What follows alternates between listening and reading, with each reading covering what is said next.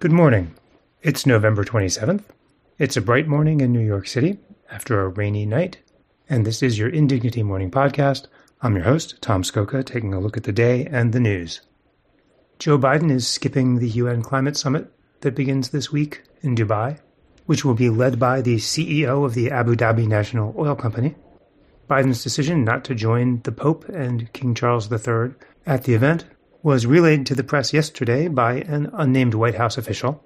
The Times writes, "The official, who asked to remain anonymous to discuss the president's schedule, did not give a reason Mr. Biden will not make an appearance at the two-week summit."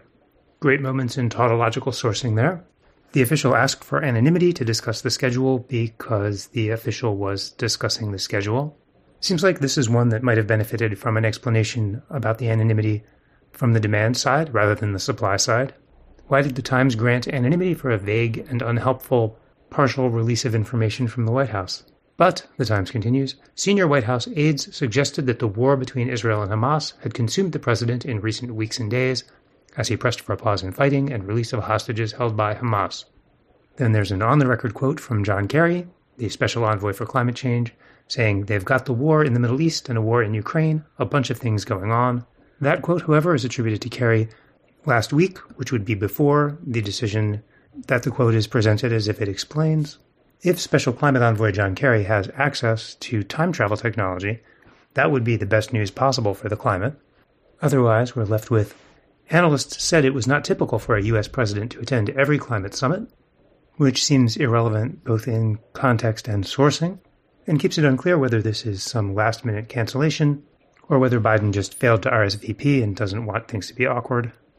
Sure would be nice not to have to wax Kremlinological about the president's whereabouts and schedule. Speaking of which, we just passed the 4-year anniversary of President Trump's still unexplained decision to rush to Walter Reed Hospital on a Saturday out of a sudden urge to do part but not all of his annual physical. As the official account went, probably everything is fine. Burlington, Vermont police announced the arrest of a 48-year-old white man accused of shooting 3 ethnically Palestinian college students on the street on Saturday. The 3 victims, all aged 20, are still hospitalized, one of them with what the police described as serious injuries. On the front of the Times, Hamas released 17 hostages, including a 4-year-old girl who had been orphaned in the October 7th attacks on Israel, as the truce and hostage exchange with Israel continued, with both sides expressing openness to extending it further. More than 36 members of Congress are not running for re-election to their seats, which, the Times writes, comes at a time of breathtaking dysfunction on Capitol Hill, primarily instigated by House Republicans. But the resignations themselves are bipartisan, as no one seems especially engaged in the project of trying to upgrade our legislative body from dysfunctional to merely non-functional. And in other broken institutions, a Page One headline reports X may lose up to $75 million as advertisers flee. The company's down to just being called X in the headlines now, although the first sentence does describe it as X, the social media company formerly known as Twitter. The story was put to bed and published online on Friday, and it was a holiday weekend. But it still feels a little strange that nowhere in this account of how Elon Musk's embrace of anti-Semitism is scaring off advertisers did they add the fact that Musk also over the weekend went into outright racist posting. A story that's weirdly just sitting out there and not picked up much, maybe because it requires the explanation and decoding of really vile meme content. Musk himself, meanwhile, is in Israel, where he toured a massacre site with Benjamin Netanyahu.